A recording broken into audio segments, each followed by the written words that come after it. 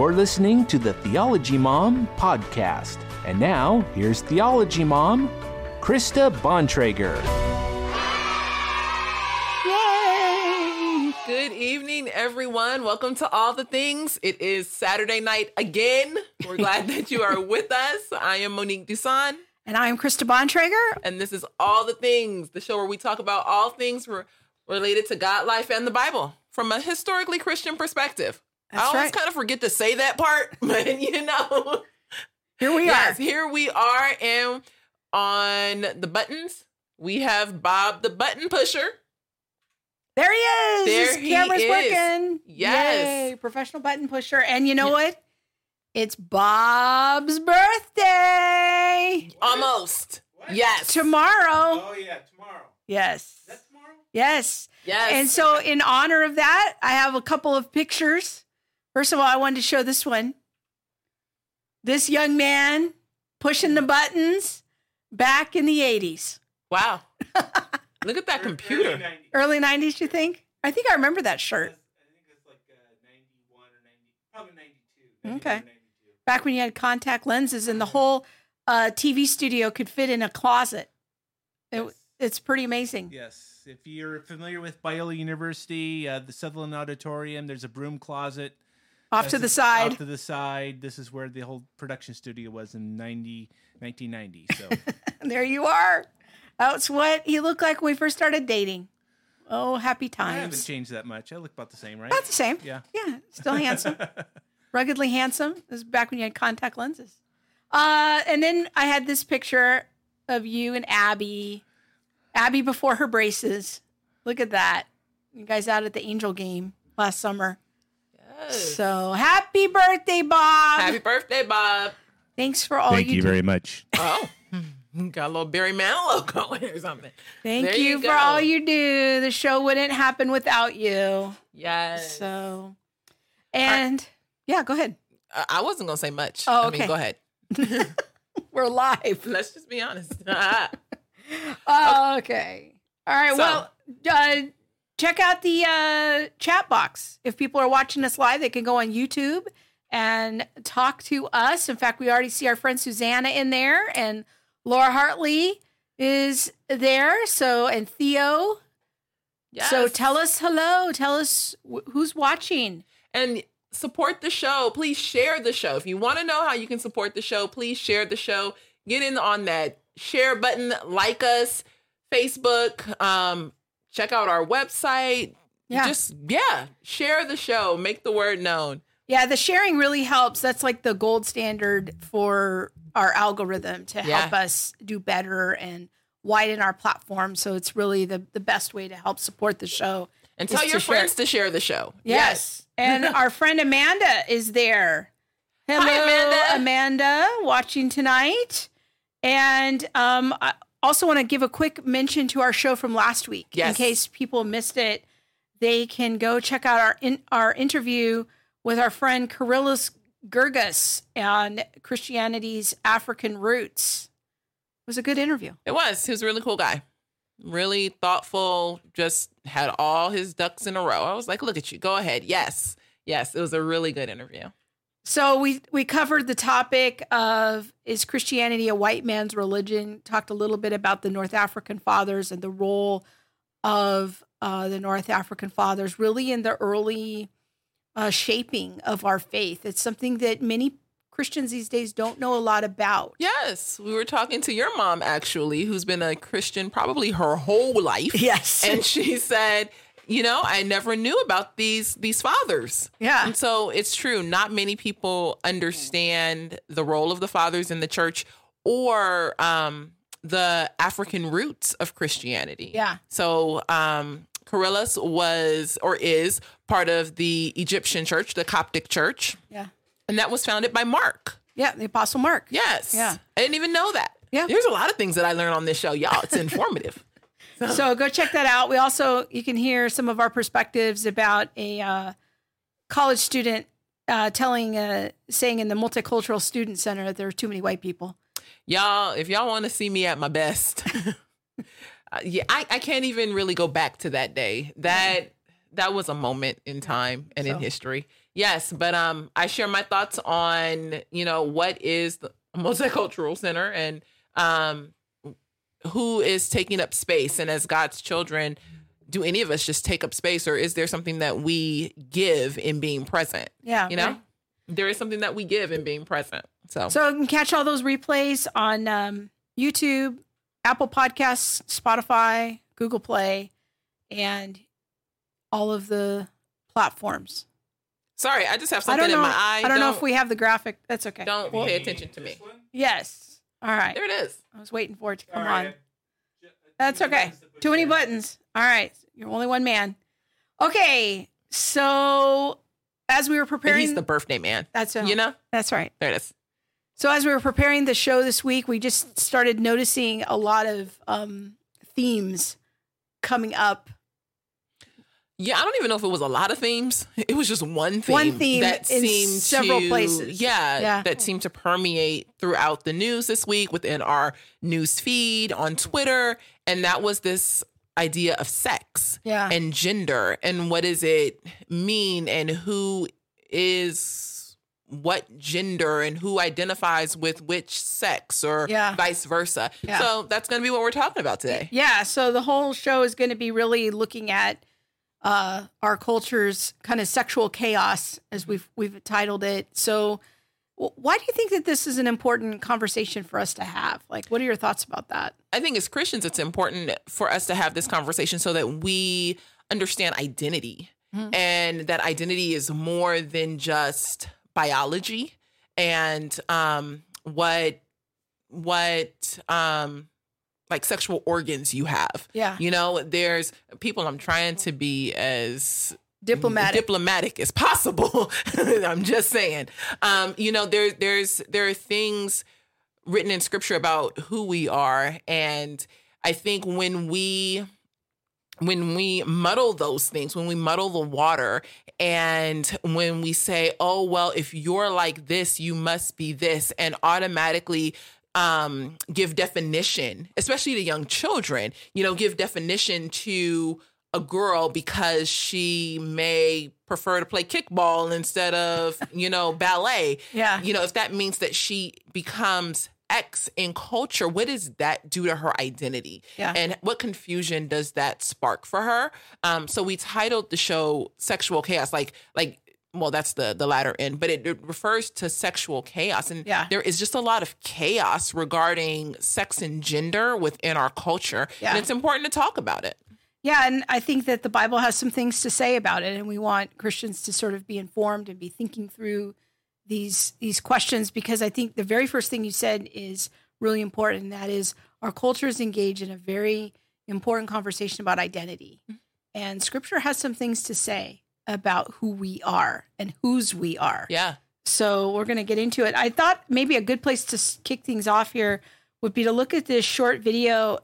It's being used by the state of California to teach about queer theory. And we talk a lot on the show about critical theory, and we mostly talk about it in terms of critical race theory. But we are going to touch on some issues tonight that are related to what is called queer theory. Which is just further down the train. Exactly. Yeah. All spearheaded under critical theory. Right. But then these are like attached cars in the train. Exactly. So our state where we live in California, this is a video that's being used in schools right now to educate children about gender and sex. So we thought it was a good, timely example of what some of the key terms are, and it gives some good definitions of how our culture is understanding and defining and redefining certain terms. So let's go to the video. It's only about 2 minutes long, and then we'll come back and talk about it.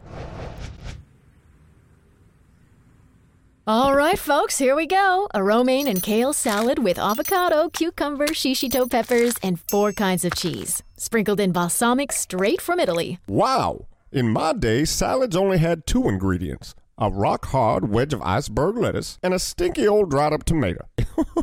Sorry, guys. I'm gonna have to eat fast. Alex is stopping by in a few minutes to work on our robotics project. Alex? Is that the girl with that weird dog? Or the boy with the hat with the wings that flap? No, Uncle Jay. This is Alex. Oh, okay. I remember. A very nice young, come to think of it, well, is Alex a boy or a girl? Actually, Alex doesn't define themselves as boy or girl. What else is there? Back in your day, most people understood the world in terms of just boys and girls. But now, we know gender is more complex than that. Wait, aren't we just talking about whether you're born with a or a hee? When you're born, your sex is assigned in a medical way, but the sex listed on your birth certificate may not necessarily match your gender identity. Gender identity is a person's inner experience of who they are in terms of gender, their deep personal sense of being male, female, a blend of both, or neither. And while many people have a gender identity that's the same as their assigned birth sex of female or male, that's not always the case, because gender exists on a spectrum. Like transgender, which means a person whose gender identity is not consistent with their assigned birth sex. Non-binary, which means a person whose identity doesn't fall in the category of either male or female.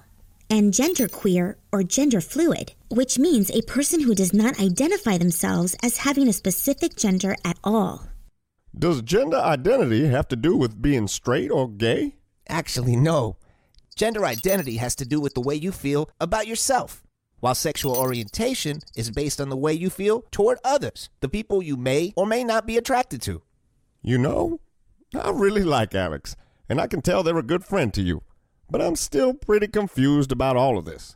That's okay. You don't have to fully understand someone to respect them. To start, try not to make any assumptions about a person's gender. And use the name and pronouns that they ask you to. Above all, be a friend or ally for people of all gender identities. That's right, Mom. Oh, Alex is here. Come on in. Hey, everyone. Oh, hey, Alex. Care for some salad? The balsamic's right from Italy, you know.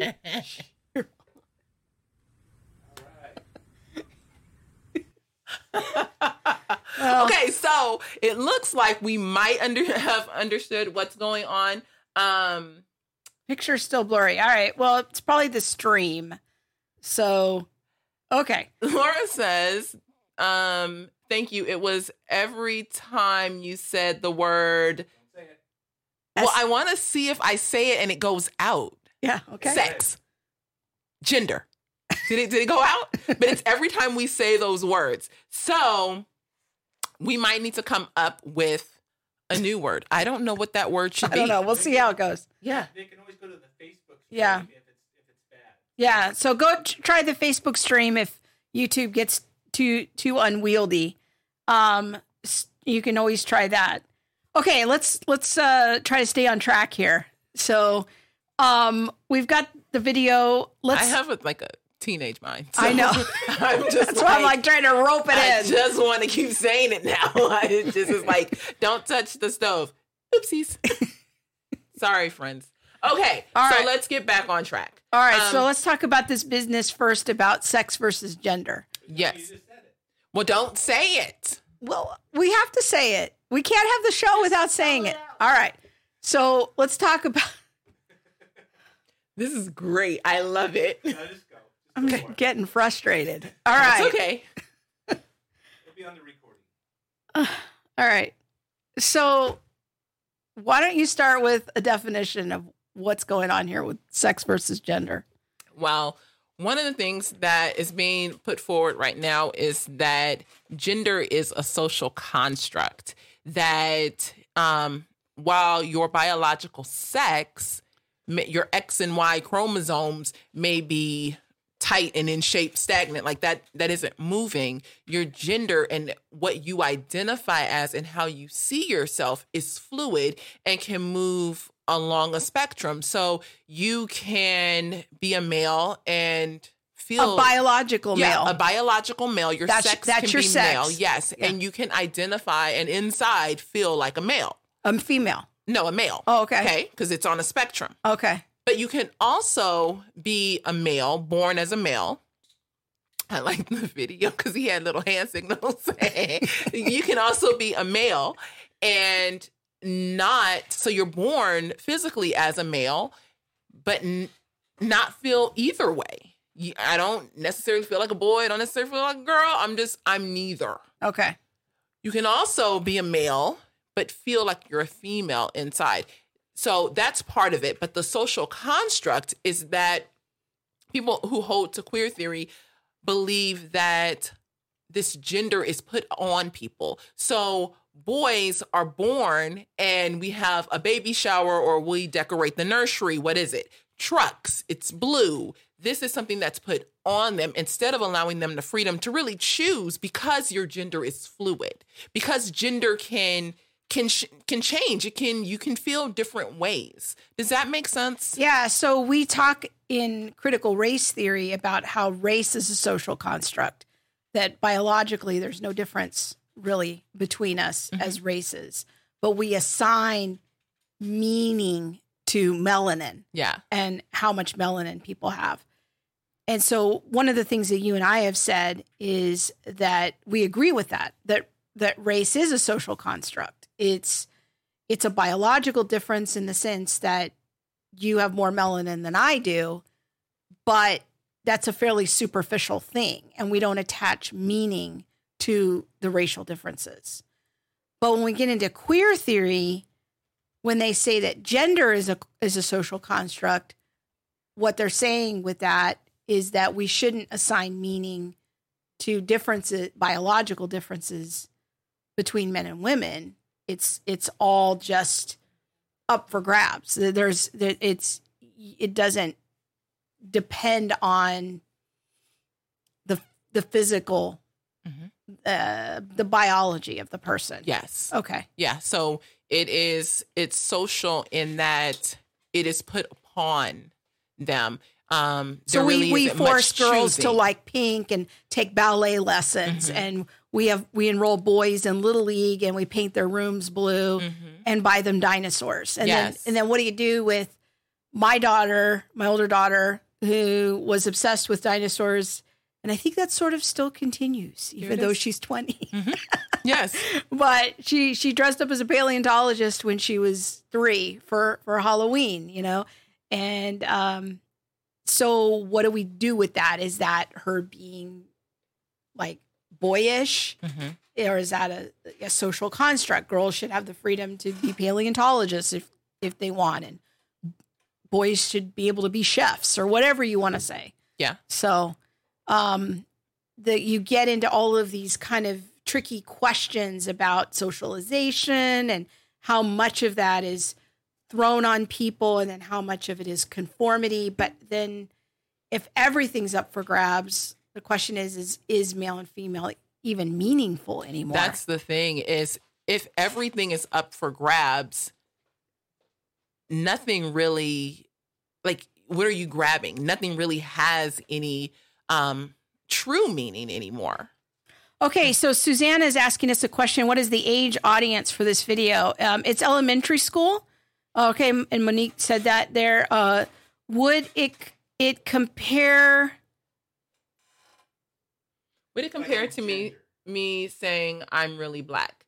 Rachel Dolezal. That's a real question, because how do you identify what is your truth? Yeah, what is your truth? Because when you get into this whole postmodern critical theory, everything is a social construct, then a natural question is well, could I self-identify as a black person? Maybe I grew up in the inner city and I grew up in a housing project and I'm more identified with black culture. Could I self-identify as a black person? Because there is this example of this white woman who sort of posed as a black woman and was a president of a local NAACP chapter.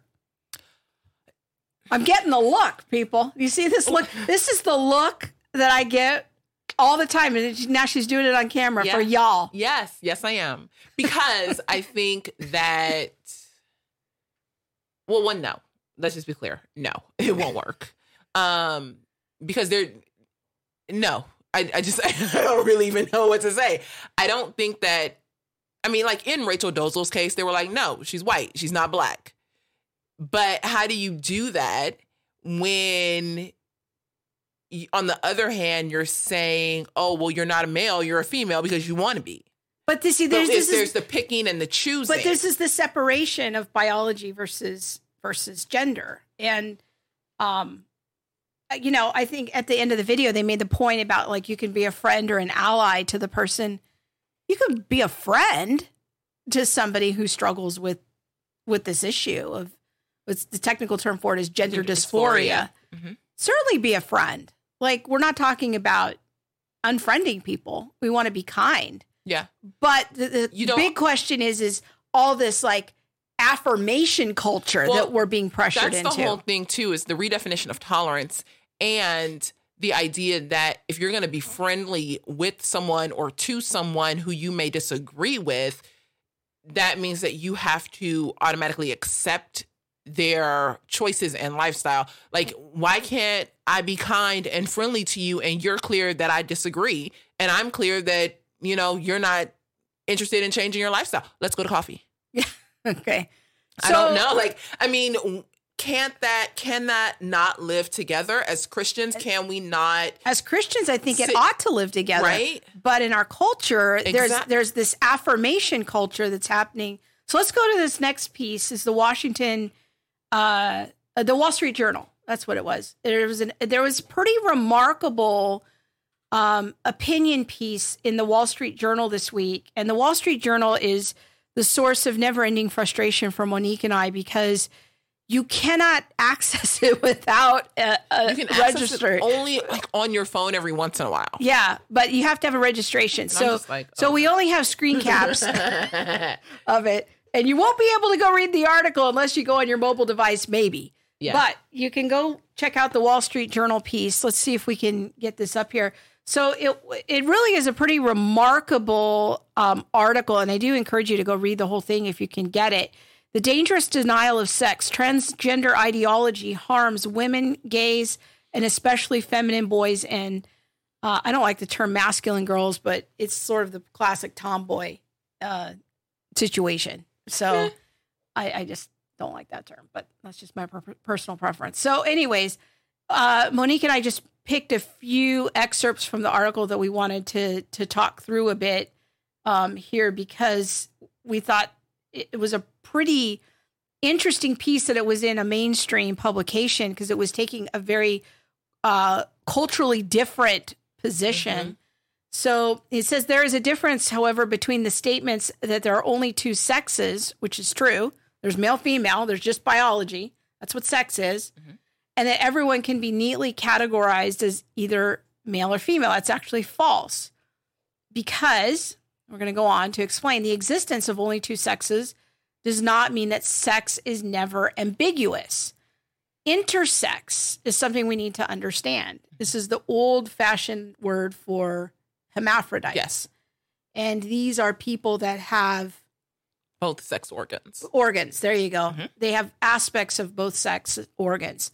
Intersex individuals are extremely rare, and they are neither a third sex nor proof that sex is a spectrum or a social construct. Yes. Now, tell us what's happening here, because this is the shell game that is happening in queer theory. So they're taking a very small percentage of the population and saying, see, look at them. That proves my point. Instead of saying, no, wait, look at all of history and look at, all of the people who are not intersex, who are just born with one genitalia, set of organs. Thank you. That's the word I'm looking for. Tell you, this is going to be a show. And saying that this is actually proof that this is the way biology is supposed to be displayed or worked out in regards to sex and gender. Yeah. What is being said is that because intersex individuals, even though they are extremely rare, because they exist, gender is now on a spectrum. You can choose. It's not fluid. I mean, it's not stagnant. Yeah. It's fluid. So what people have to understand here is this difference between sex and gender. This is the first step in the argument that they make, is that sex and gender are two different things. They pull those two things apart. They decouple them. So sex is what you're born with. When you're born, the doctor says it's a boy or it's a girl. But then gender is what you identify with in your mind and in your soul, in your feelings, okay? Now, intersex people are this small group of people that have aspects of both sets of organs. So then what they do with that, the transgender queer theory people, is they say, this is a third sex, the intersex people. And that means that then that gender can be, or sex can be on a continuum, so can gender also be on a continuum. And I think this is deeply problematic, but this is sort of how they argue. Go back to that for a second. We love that picture, though. I've got 2 minutes. It's very difficult to show those slides. Okay. We'll just wait a second. Do you want to go to the next one? Or No, stay stay on that one. Yeah. I just wanted to finish reading it real quick. Okay, here we go. Not everyone needs to be directly assignable to one or the other sex in order for biological sex to be functionally binary. And binary just means male, female. There's 2 options. Yes. To assume otherwise, to confuse secondary sexual traits with biological sex is a category error. And this is extremely important because the category is sex, male, female, small percentage of intersex people. Those are the categories. But then they use that to start talking about gender being on a spectrum. That's a category error. Wait, we were talking about biology. We were talking about sex. Now then you shifted. The shell game is we're going to shift. Now we're talking about gender, which you have said is in the mind. It's a mind construct. So I think this person, these authors are right on. And I've said this before, but this is the first time I'm seeing it like in print in a mainstream thing, not a Christian publication. Yeah. So, all right, let's go on. Let's go on to the next one. I think this was the second. That's all right. We'll just go to the next one. Do you need to go back to us first? Hey, y'all. So Annette said, nobody decided that I was a boy because I like playing football at recess and didn't like wearing dresses. Amen. Annette, I played football. I ran track. I tried basketball. Wasn't that good at it. I enjoyed playing with the boys at recess much more than I played with the girls. I didn't want to go on the monkey bars. I didn't enjoy that. I really wanted to go play football at recess. Played tetherball, all the good things. And I didn't enjoy wearing dresses, although my mother did raise me right, and I do know how to put on a dress and get dressed up, but it's not my favorite. Oh, no. But see, now, and so I think about things like this. Like if someone, when I was in 4th grade, when I was fighting boys and wrestling and doing all of these crazy things that I think is crazy now. Yeah. But if someone as a child would have shown me a video that said, hey, you're like this, or maybe you're really a boy in your head. Even though you are by sex a girl, in reality, in your mind and in your heart, you're probably a boy. You're very masculine. You're a tomboy. You know, like if I would have heard all those terms, I don't know how I would have, turned out today. Well, and then when people start speaking that stuff over you and then it starts planting ideas in your mind, you're like, well, maybe that is how I am. Yeah. Maybe I am the wrong sex. Maybe God made a mistake. And then people start coming into agreement with that. And it kind of plants some seeds in your soul, in your mind of doubt. And what could this be? I mean, I don't know. Now you would never think that I was ever a tomboy because I dance and I like high heels and makeup and all kinds of things. Yes, very high. The higher, the better. The closer to Jesus. But it's true. Like if that vein of thought would have been planted and repeated, I don't know if that was where part I of would have been today. Part of the cultural narrative. That would have been so damaging to me as a child. All right, let's go on to. Are you ready for the next one? All right, cool. The most vulnerable to sex denialism are children. This is exactly what we're saying. This idea of if you deny the biology, and I like that they have a term here of sex denialism, when they're taught that sex is grounded in identity instead of biology, sex categories can easily become conflated with regressive stereotypes of masculinity and femininity. Masculine girls and feminine boys may be confused about their own sex. I mean, this is exactly what you were just saying. If you're a tomboy, this becomes extremely confusing. Mm-hmm. And even the term tomboy, like, why can't I just be a girl who likes football? I'm just physically active more maybe than the girl next to me. And that's okay. And why does a boy who perhaps likes to dance have to be considered feminine?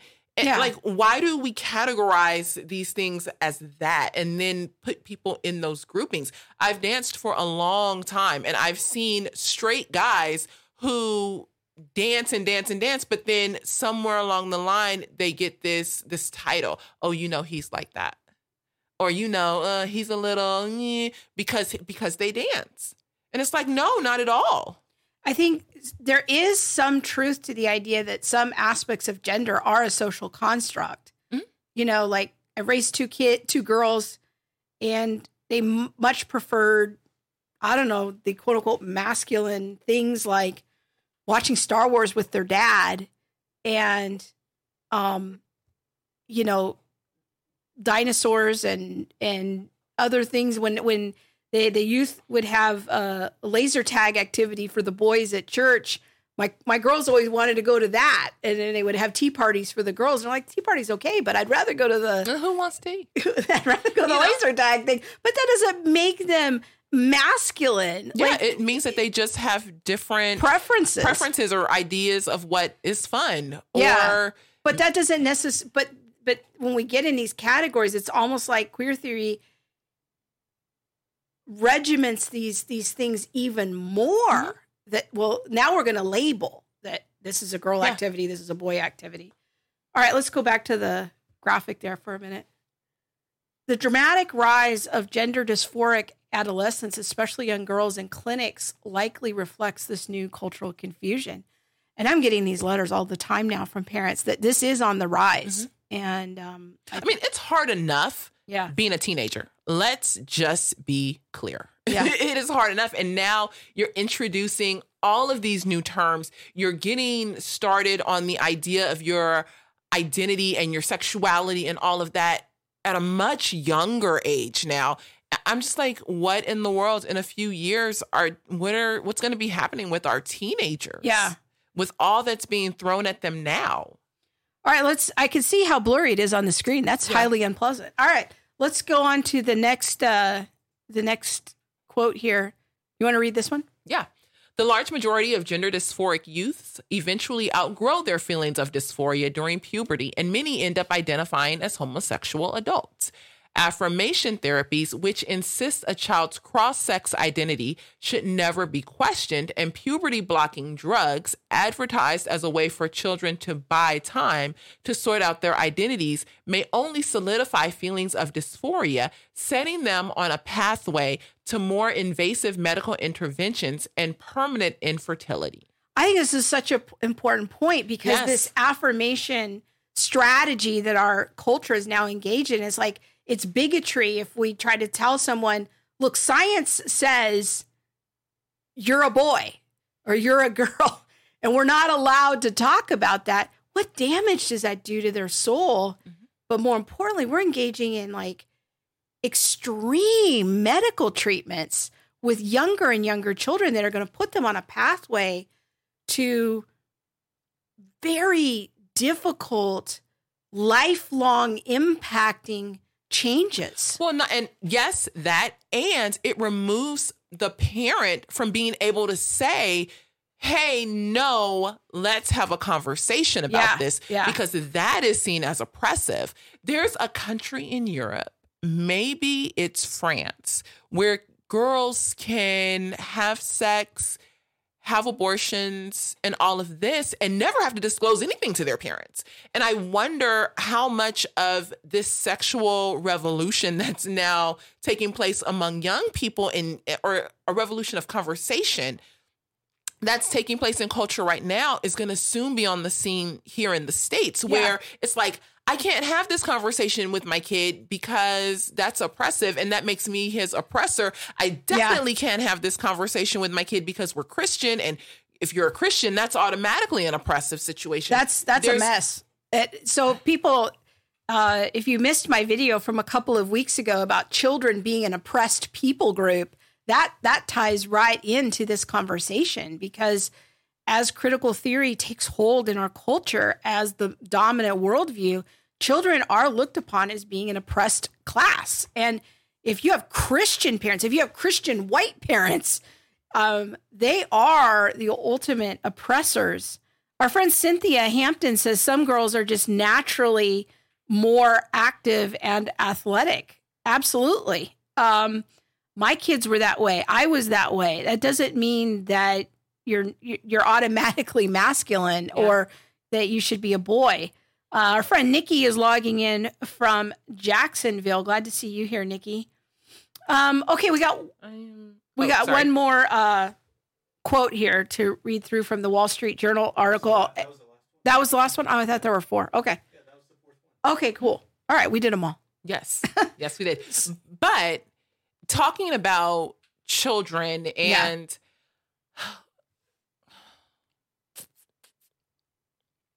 what are the terms we should be using? Yeah. So because we want to start our kids out on the right track. Yeah. I've kind of made some shifts in my thinking on this in recent, really just even in the last 6 months. I used to be more sympathetic to the idea of using gender and sex and separating them, but I've kind of changed my mind about that, because I think that when I looked into the history of the word gender, it was primarily a word, almost exclusively a word that was used in languages. Like in Spanish, there's masculine and female words, la and el, and the same in Greek. But those masculine and feminine gendered words don't have anything a lot of times to do with the words themselves. Mm-hmm. It doesn't mean that there's something inherent about the object that is masculine or feminine. Now, sometimes that's true, but sometimes it's not true. But from what I understand, gender was started to be introduced in the 60s and 70s as part of the feminist movement, that then sex and gender became pulled apart, and gender was taken from the language realm and imported into feminist theory, and it became a different term. And now the word gender has come to mean kind of what I believe in my mind or my soul or myself, I self-identify as.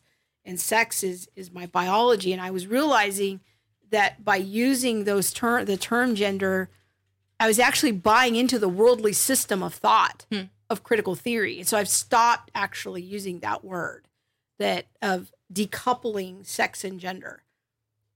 There's boys and girls. Yeah. These are the options available. We can have a separate conversation about the intersex people. That's a little more complicated. Most of them choose one or the other sex to identify with. Mm-hmm.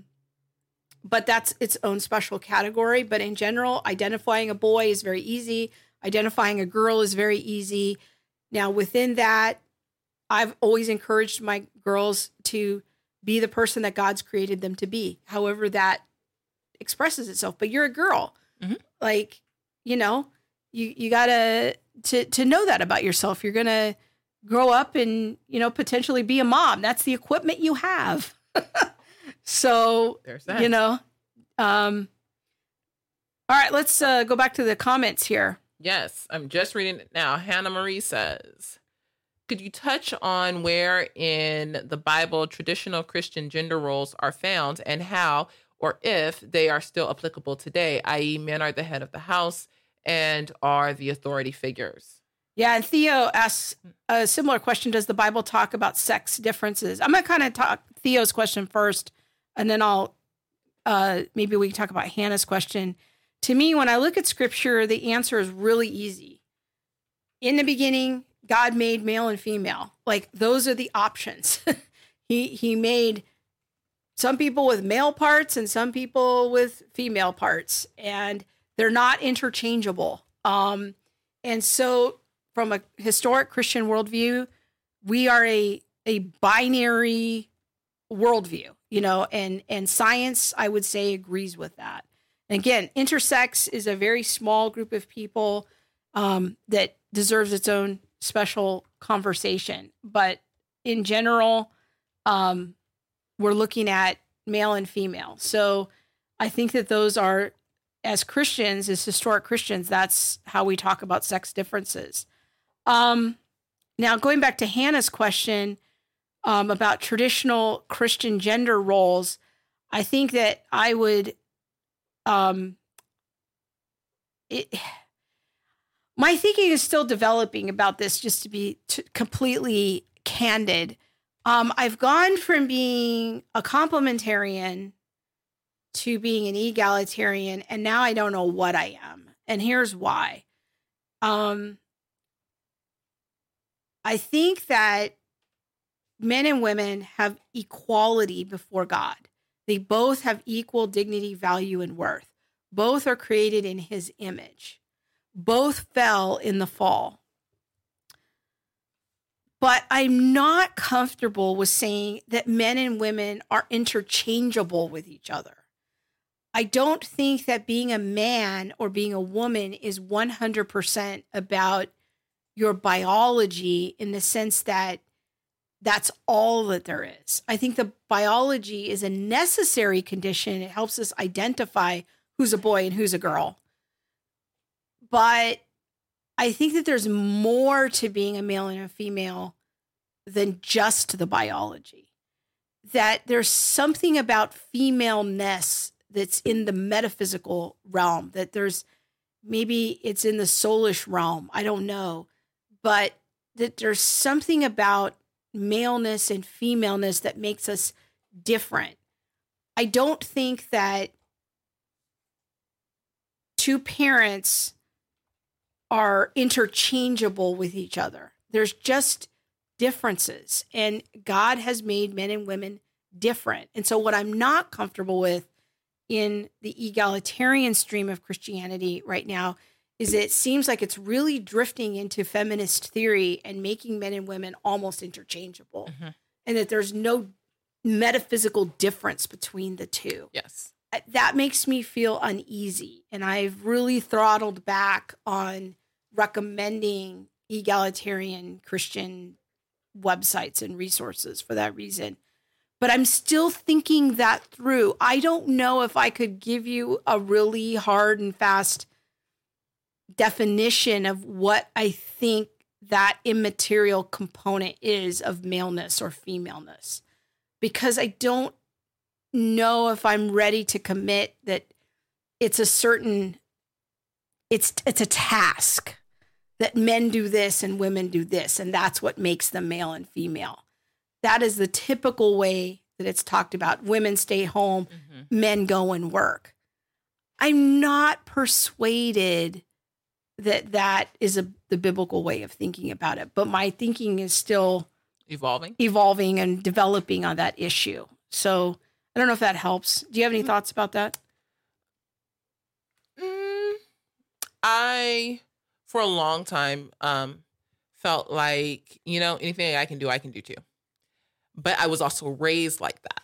And so that was kind of just the background noise in my head. But I don't know that I believe that anymore.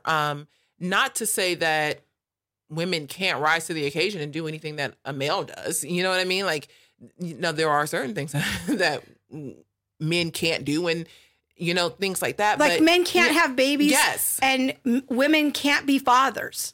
Like, there's that. So and even in culture right now, I think they'd say, well, yes, they can.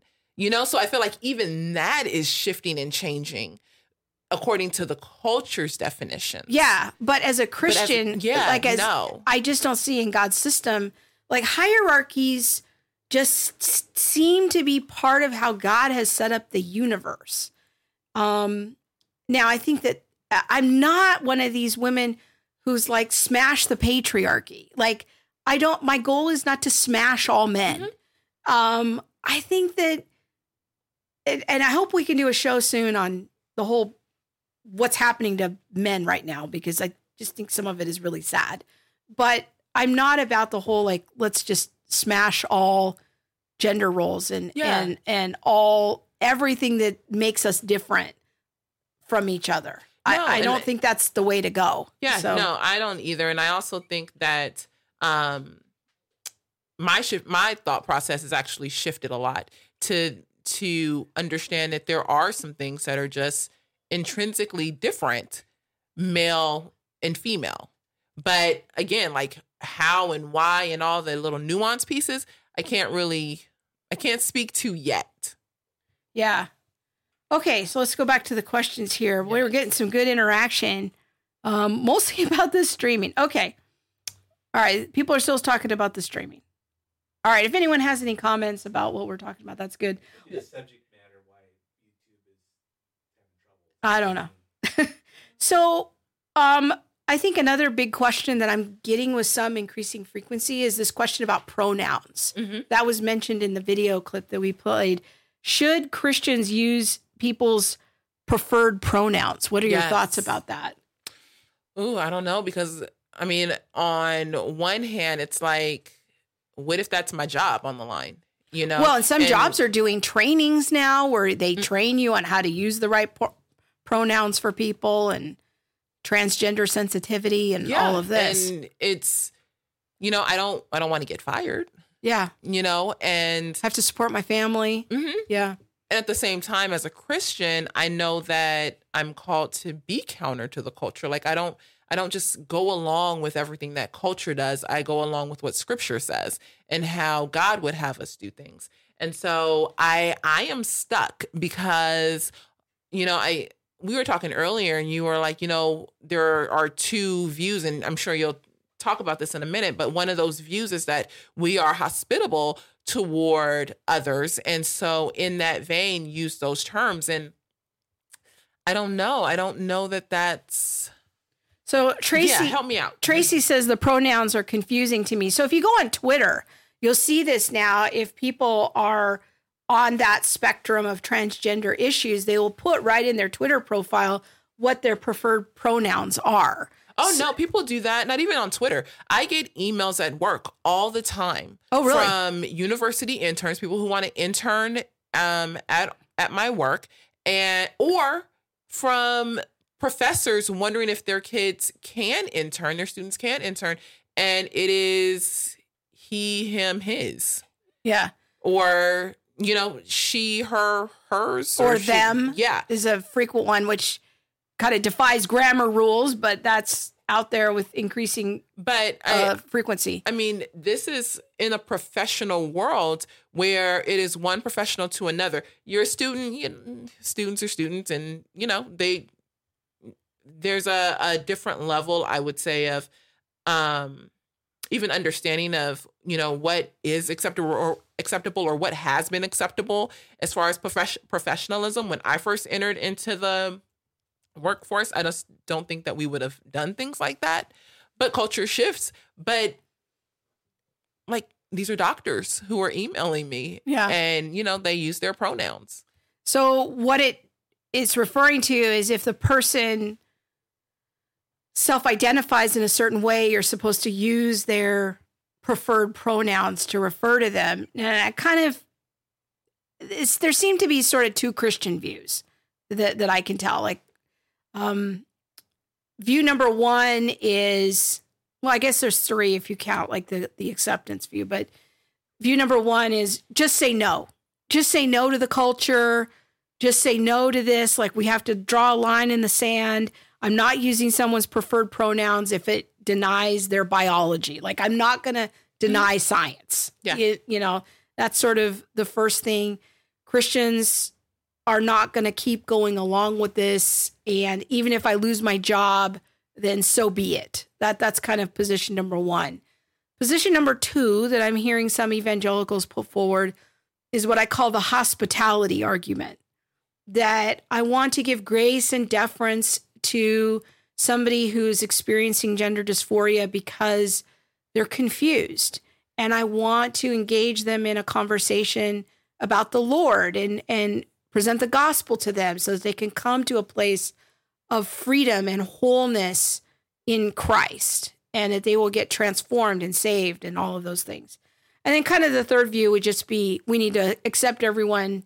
And if somebody wants to use their particular pronouns, you accept the person as trans and you go along with it. So those are kind of the different approaches right now. And I have some sympathies with both of the first views, of the just say no view and the hospitality view. Like, I can kind of see both sides of that. For me, I'm kind of reaching my saturation point with these things. There's a part of me that's just like, I think we just need to start saying no and reap whatever consequences happen.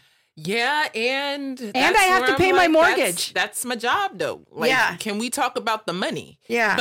And what about trusting the Lord? What about standing for the Lord? Is that a compromise of the faith? And am I just trusting in my own understanding and in my natural ability to earn my living, and I'm not going to trust the Lord's going to provide for me and my family? I mean, I think there's something to be said for that side of the argument. No, I can hear you. And I also think that the reality is that people still need to pay their bills. Yeah. And so I'm not saying, go along with, I'm not saying either position. Yeah. What I am saying is that it is a concern, though, to say, as Christians, we have to stand like this and forgo the rest. I think there is something definitely to trusting the Lord and making sure that we are, not conforming to culture, at the same time.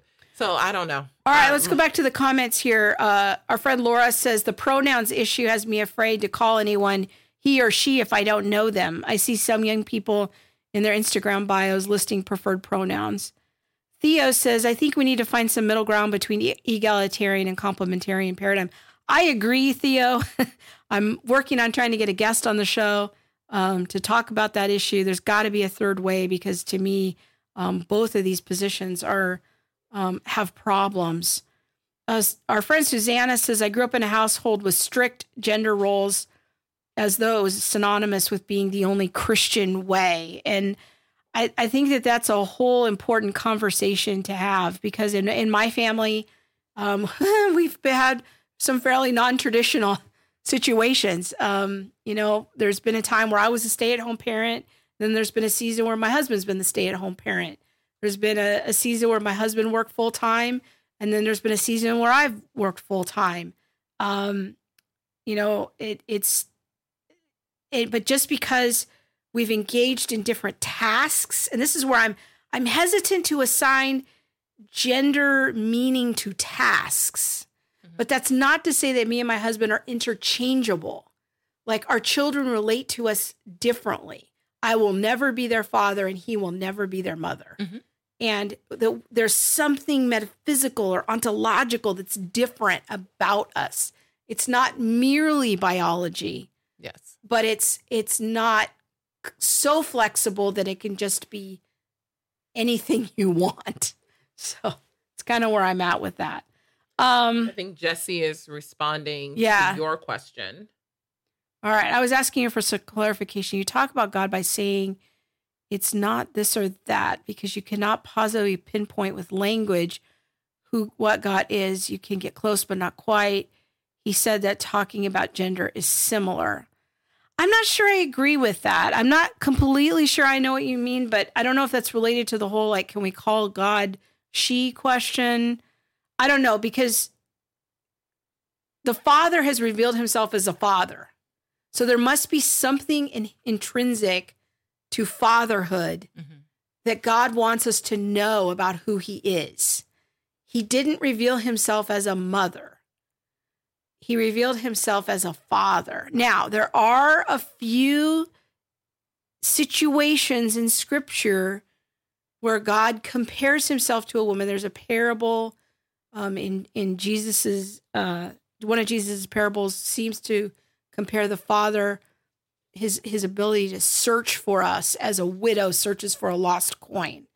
But these are all analogies of how God is. There's one in the Old Testament about God gathering his people as a mother hen gathers her chickens.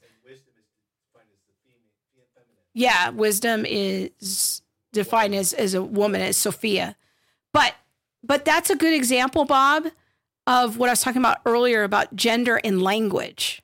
It doesn't necessarily mean that wisdom is female.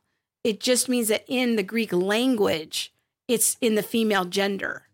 So that doesn't necessarily translate to wisdom being compared to a female. But I think it's instructive that even in the Lord's Prayer, the first thing Jesus says is, "Our Father who art in heaven." Mm-hmm. God is revealing himself as a father, not a mother or not something else. Jesus comes as a man. He has male body parts. Jesus is a man. So I'm not totally down with the whole flexibility about God's gender. I think there's something to be said for maleness there. Amanda says that her daughter told her that even gender words in certain languages, like el and la in Spanish, are being changed because binary gender, even in language, could be found offensive. Oh, wow. That is crazy. I had no idea about that. Yes. Jeremy. Hey, Jeremy. He says, how come more women are outraged about trans women invading women's and girls' spaces? I've heard Jermaine Greer in the UK discuss this, not so much here in America. Well, what are your thoughts? Yeah, I'm wondering if what Jeremy means is how come more women aren't outraged? I don't know. But if you search on Google for Martina Navratilova, she wrote a blog post a year or two ago about this issue. And for those of you who are on the younger age spectrum, you might not know who she is, but she was an amazing tennis player in the 80s and is probably one of the winningest women's tennis players. And she was also a very public lesbian in the 80s, which when it was not popular to be out as a lesbian. But she wrote a very thoughtful piece about a year ago about the problem of men coming into women's sports under the banner of being trans. Because that's what a trans woman is. Yeah. It's a woman identifying herself as a man. It's a man, identifying himself as a woman. And, so now. Yeah. And how it has the potential to basically ruin women's sports. Boy, she took the heat, but she's like, look, I'm a lesbian. Mm-hmm. You know, I'm a progressive, but you have to see that this is going to damage women's sports. But we're still kind of afraid to have that conversation. She's really, I think, the most high profile person that I've seen talk about that. Okay. Yeah. Very good. But I think that's important to talk about too. When you have men or boys coming into women's sports, what does that do to the sport? Yeah. What does that do to the girls? The biologically, like. Well, I've heard of many girls are getting discouraged with sports. They're like, what's the point? And they're just dropping out because they can't compete. Mm-hmm. Annette says, I used to lean more toward view number one. I think the view of just say no to using people's pronouns. But my daughter convinced me there's no point in purposefully being mean to them. I mainly just don't use pronouns if I don't know. I'm sympathetic with the hospitality view for that very reason. So that's good. But I don't know that if I choose not to use someone's personal pronouns, I'm being mean. Yeah. I think I can just have a stand for something different. Yeah. I don't know. That's it's a tough issue. Yeah, it is. Tracy asks, would it be okay to politely ask a person what their preferred pronouns are? Yeah, I think that's a thing. Yeah. That you're supposed to ask. Mm-hmm. What are your pronouns? Amanda says, yes, teens in Argentina are leading the charge in gender neutral language, removing sexism from Spanish. Wow. I had no idea. I don't know if that'll be happening in Greek or Latin, the dead languages. Okay. All right. So let's go on to our next kind of example, if you want. Yes. All right. Now, I love cartoons. I know. Yes, I do. Monique's our girl. I do. I love cartoons. And Disney is coming out with a new cartoon called Onward. Yes. And in this movie, there is an openly lesbian character. Now, this character is only in like one scene. It's very quick. It's very quick. But it's an actual character. It's not just in the background or something like that. It's not like two people, like in Finding Dory, it was the two ladies walking the stroller. And yeah. people were like, maybe they are, maybe they aren't, whatever. Yeah. This character, because I think they're like an alien or some kind of sci-fi character or something like that. Yeah, I think we have a picture here of Onward introduces the first LGBTQ character in Disney animation history. And there she is. She's a Cyclops. Mm-hmm. Yes. The one on the right mm-hmm. there. So, from what I understand, she pulls over these two brothers, and it's the story of these brothers and their adventure. And she's having a conversation with them. Somewhere along the line, she goes, yeah, my girlfriend feels the same. And that's it. That's it. That's it. Then she goes off, does her thing. There's no more from her in the movie. And there's no more talk of lesbianism or homosexuality in the movie. I hear it's all really quick. But this is seen as such a huge step for Disney because there has been a lot of push for them to have an openly gay character. And the actress who's the voice actress. Lena Waithe. Yeah. Yeah. Which you say is a famous person. Mm-hmm. She is. I've never heard of her. She is very famous. I don't know and she's these openly things. gay. Okay. So, there's that. But there's just been a lot of push from, the last, 5, maybe more years for Disney to produce something that had an openly gay character, especially like in the Finding Dory movies where, what's her name? Ellen DeGeneres. Ellen DeGeneres, who is openly gay, was, the star of that movie. Right. And so they were thinking, oh, well, with Ellen, of course, push. And it didn't happen until now. But this really shouldn't surprise us because a few weeks ago, we had our friend Sam Lively here. Yes. And we talked about how Disney their writers are incorporating critical theory, which in this case would be queer theory, into their films more and more. So we ought to expect this to happen. And I guess this is a good time to just sort of plug that show. People can go check out our interview with Sam Lively in the archives. The Power of Storytelling is back earlier in the year. But we had a great conversation. And one of the big themes that we hit toward the end of the interview was how critical theory ideas are actively being incorporated by Disney writers into their films. Mm-hmm. And it's being normalized. And the more it's normalized, the more we become desensitized to it because it's just the norm. Like, this is just what we see. That is such an important point. I'm so glad you brought that up because I think that is the big kind of macro scheme in all of this is the normalization. Mm-hmm. The idea of it is so that it's so out there everywhere we go, we're just supposed to accept that this is reality. This is how things are. It kind of wears us down. And then after a while, we just hardly even notice it anymore. Yeah. It's so normal. It's like an indoctrination. Yeah. But okay, so I do have a question because Onward is going to be a kids movie. I know a lot of our viewers have kids. I am not a parent, so maybe I shouldn't be speaking into this. So I'm going to ask you, what do parents do? Like, is this something where, it's probably, I'd say between 2 and 5 minutes, this character's on the scene. It's one sentence.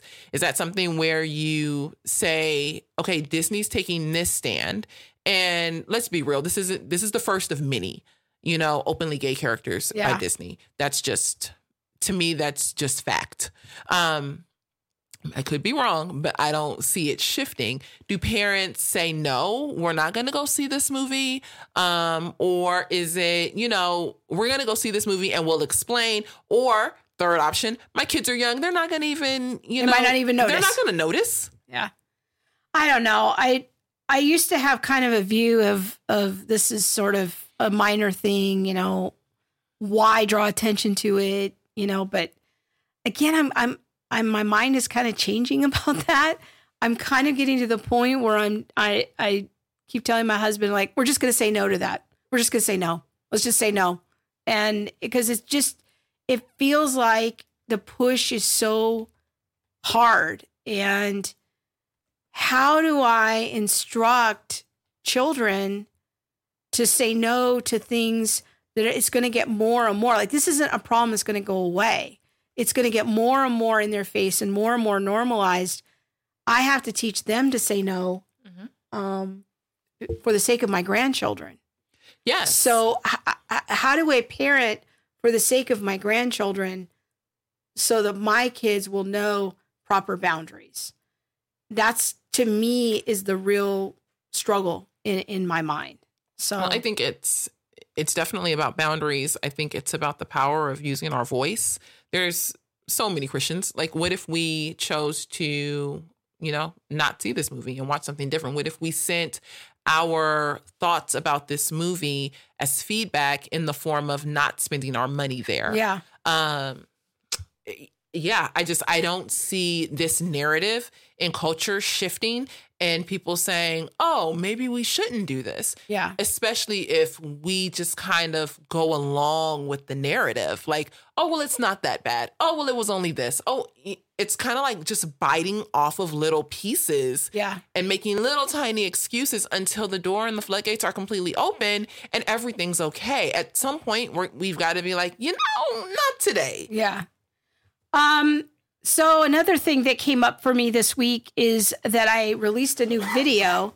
It was the Sam Alberry and Living Out video. So if people missed that, I want to encourage you to go check that out.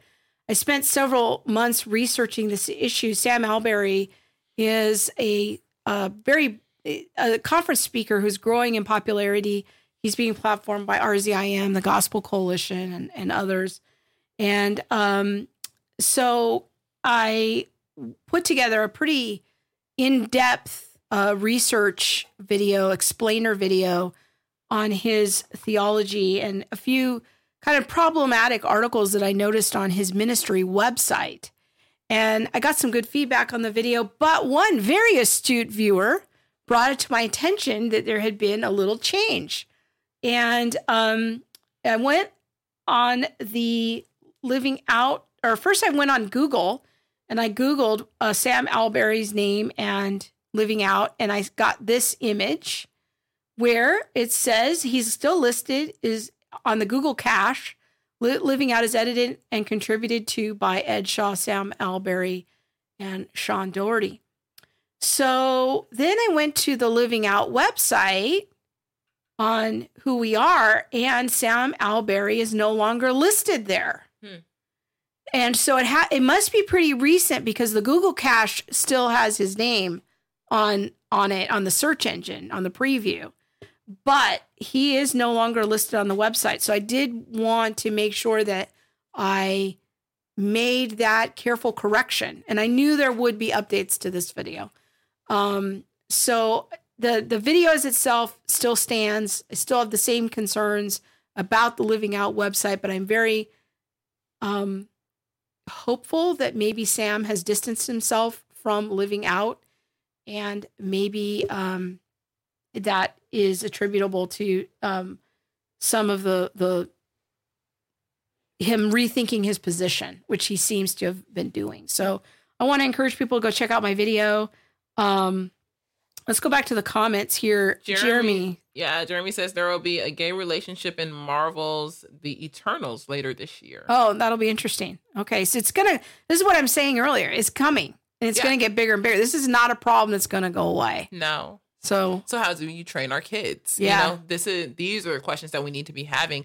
And how do pastors train and talk to their congregants about these things that we're seeing in culture? Speaking of that, yeah. That's something that we need to be talking about too. Yeah. I mean, this week in Christianity Today, there was this article on polyamory that came out. Now, see, I didn't even know what this word was. Oh, no. To be clear. I've been saying for a few years, this is the next big thing. I was like, poly what? I know, but polyamory. I've been saying this for at least 4 years, that polyamory will be the next frontier after gay marriage. And here it is in Christianity Today, Preston Sprinkle and a co-author, Pastor's Next Sexual Frontier. The polyamory relationship where you have what's called a throuple. It's 3 people in a couple. A 3 couple. Now, okay. Now, before we get too deep with this, we have truly been, I think the media and TV has been conditioning us for this for years. Yes. Do you remember? There was a show that I would watch when I was little. It was like Three's Company. Three's Company. That's the 70s or 80s. I don't know what that was. Yeah. It was definitely before I was born. Let's be real. Yeah. But when I was getting ready for the show, it hit me like, oh, I wonder if the social conditioning. There was social conditioning even then toward the acceptance. And maybe I'm a little far off, but the social conditioning for the idea that thruples would be okay. Because I don't know what the main guy character's name was, but he would always like be after the girls. And there were like these little sexual innuendos and things like that. And it was all done in humor. I wasn't allowed to watch that show. I don't know anything about that. My mother was more liberal than yours. So that's okay. My mother's probably watching the show right now. But,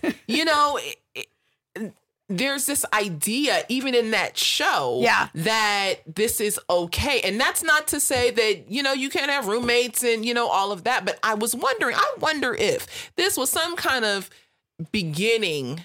Like they were just hinting around at the sexual innuendos. Well, in fact, speaking of the social conditioning, the show House Hunters last week had an episode with a throuple. Yes. Looking for a house together.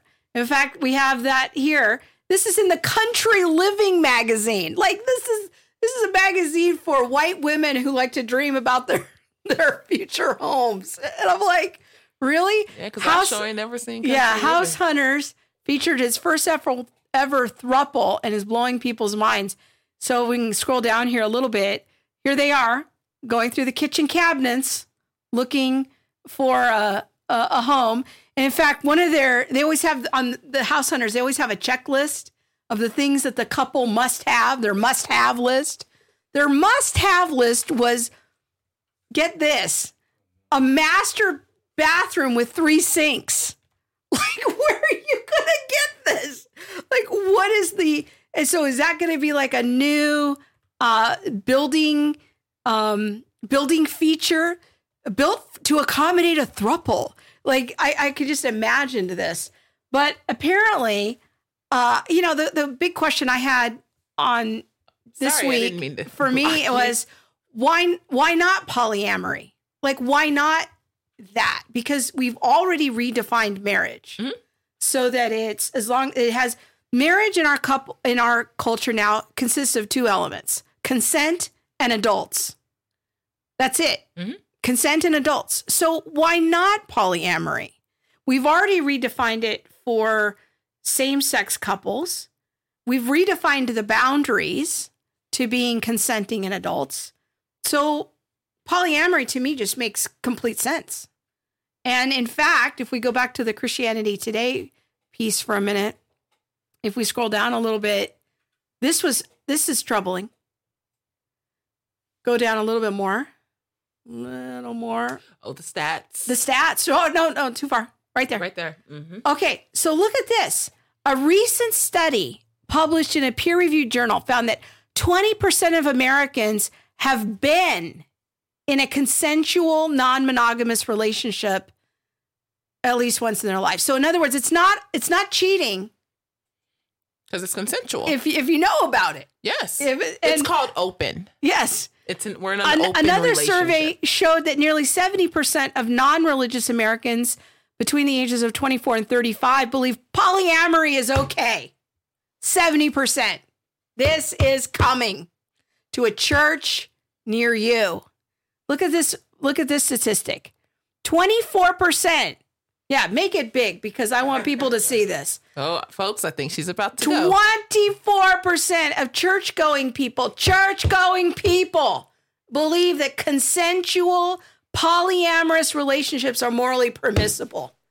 We have lost our minds. That's 1 in 4. Church-going people. Mm-hmm. This is coming to the church near you. Yes. And what are pastors need to be ready? If your progressive church has already taken in and adopted the idea of gay marriage and LGBTQ people and normalized them, it's not next. a sin. Polyamory is not that far beyond. How long until Jen Hatmaker comes out with a podcast and calls these relationships holy? I want a prediction. You want to start a betting pool? I'm not a betting woman, but it's coming. It is coming. It is coming. It's coming. I think it's already here. But back to my question. Pastors. When are the pastors going to be equipped and starting the conversations? When are we going to stop being afraid? Yes. When are we going to stop being afraid? Where are the pastors with the prophetic voice to stand up in the pulpit and say, here's what marriage is? Like, seriously. Mm-hmm. And why are we tiptoeing around on our definitions of marriage? Like, where is that conversation? If you have 24% of people in your church who think that polyamory is probably okay, you have not been teaching the word and people are not clear. And I never thought I would live to see the day where I have more in common with John MacArthur theologically than I do with Beth Moore. And here is the cultural moment that we are in. It's really too much. Let me fan you. You seem a little... Y'all see, I don't know. I feel threatened. I don't know. Are you okay? I'm just upset. Where's the education? Well, I think, one, going back to an old interview, now almost probably a year ago, 8 months ago, with Mike Gurney, Dr. Mike Gurney up at Multnomah. Yeah. I kind of confused Multnomah with Point Loma. If pastors aren't going to seminary. Yeah. And I don't know, maybe I'm wrong. Maybe going to seminary still don't help you. But at some point, you should be taught, how do we have conversations from the pulpit with our congregants about the things that are happening in current culture? Because if you're not having those conversations, what are we doing? Yeah. What are we doing? Why are we teaching the word? Isn't the word to equip us for life? But now I'm going out into culture and I'm supposed to be equipped, but I'm not. But I'm watching HGTV where they have a throuple. Well, what do you do I think with about the it? throuple? Yeah. How do I think about it? We don't talk about this in church. We don't talk about this from the pulpit. We don't talk about this is really what's happening. This is my biggest complaint regarding, and y'all pray for me because I don't mean to be so hard on the church, but when it comes down to critical race theory, I'm like, do we know what's happening in culture? And people are coming in to the church, and we aren't saying, hey, when you go out, you can be damaged because of this. Or let's talk about queer theory. Hey, this is what's being taught in your kid's public school. Yeah. That's damaging to your child's identity. How do we work with that? Yeah. But those words aren't coming out of the preacher's mouths in the pulpit. And so now we're just bringing the flock in and sending them out. Yeah. We sang some songs. And it was great. We shook some hands. I don't like that part of church either. But, everybody is just leaving all hunky-dory. And what have you received in your mind and in your soul to be equipped with going out into culture? Yeah. I can't even. To make sense of it. I can't even. Okay. So we got some comments here. Saved by Grace says, we're living in the latter days. There's a deep agenda here. It's not going to get any better. Nothing new under the sun. I agree. I do think that there is on the macro level, there is definitely a supernatural agenda. Here's the thing. You said something a few minutes ago about how damaging this is to people's souls. And I want to say a word about that because I think that is such an important point. We're not here to say what we're against. We're here to say what we're for. We want people to live the way that God created them to live.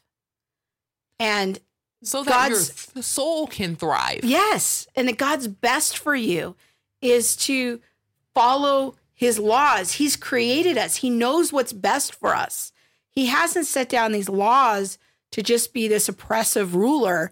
He's set up a system to help us thrive. And so if we want to thrive in the creation, we should follow his laws. And so that is where our heart is coming from, is that we want what is best for people. We want people to thrive. We want people to live the way that they were designed to live. But this sort of sexual chaos is not how we were designed to live. No. And that is what you hear in the passion in our voice, is that we want people to live and to flourish in the world the way that God has made them to live. So, and just in case people think that this isn't coming to their church, right after I posted that Christianity Today article, a friend in the apologetics world private messaged me that this very throuple thing happened at a church in her town. It wasn't at her church, but in her town. It was a non-denominational evangelical church.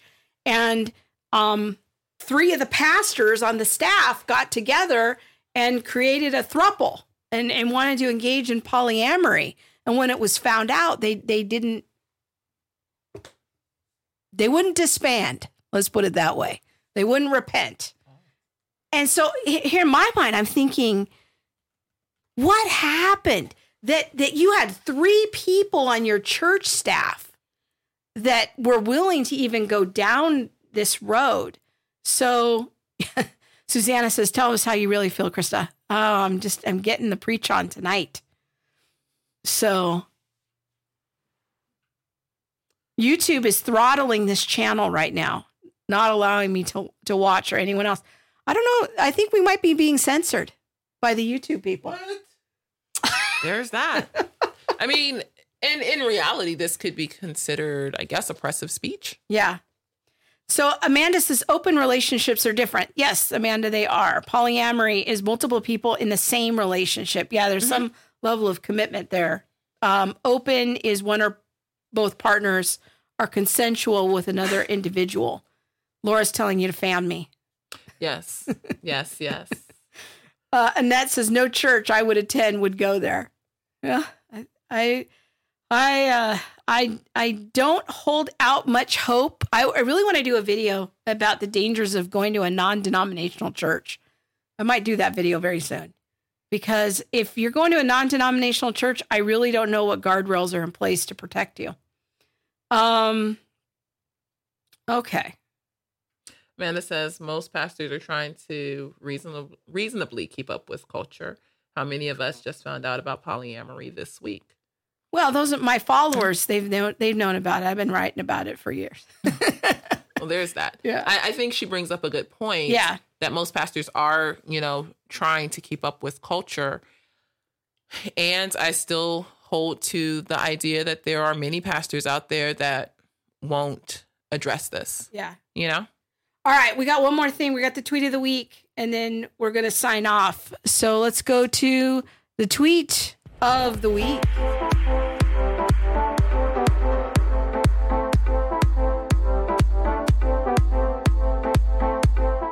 All righty, it's that time again, and I thought this was a great wrap up to all of our conversation. I've got the tweet from Mike Winger. He is a big YouTuber. I can only aspire to be as big as Mike Winger. We have similar styles, but he's way bigger than me. He says, being a Christian is going to require disagreeing with mainstream cultural norms. It's best we come to terms with this. And it's healthy when we also realize we don't need to convince the people around us that we are right in order to be justified in holding to what God has said. That is a true and prophetic word. And I thought it was a perfect way to round out this show. Our culture is changing what is normal. Yeah. And they are trying to normalize things that are abnormal. We as Christians are going to have to get clear about what the Bible says about sex end marriage and figure out how we are going to talk about these things with our kids, what kind of stand we're going to take, what we're going to say no to. You know, the old anti-drug campaign from the 80s of just say no. That's my new thing. We're just going to say no. I thought you were going to say dare. And I was like, how are you going to put that into an acronym? Just say no. Oh. Just say no. We're going to say no to some things. We will say no. We're going to say no. We're going to say no to the foolishness of the world on some things. And we're going to say it with compassion toward those whose souls are being damaged. But we're going to say no to the situations for ourselves. So that's my tweet of the week. Yay. Do you have any thoughts to round out the show? I know you're reading the comments. No, I was reading the comments and they were all good. Okay. No, I'm good. I think this was good. It was educational. We learned some new words. Polyamory. Yes. And throuple. Yes. All right. So please share the show. Share the conversation. Let's change the narrative. Share your thoughts about what your thoughts are on the show with others. Yeah. Let's get the word out. I think it's important. Yeah. And be sure to go to our website, allthethingsshow.com, and subscribe to the show notes there. We'll send those out each week, and you can get a reminder in your inbox in case you missed the show. You can find out the topics and as well as find out additional links and resources there for you for follow-up. And follow us on social media. And just we are so grateful for all of your support. You can check out the podcast across all platforms. And when you like and share and subscribe, it really helps all of us to just help spread the word and let more people know about the important content that we're doing on the show. Next week, do not miss next week's show. It's going to be a great conversation. We're going to talk about my friend, Pastor Michael, youth pastor from Wiley, Texas, is going to be talking to us about his TikTok experiment where he started following all his youth group kids on TikTok. And they had all lost their minds. And what happened? Yes.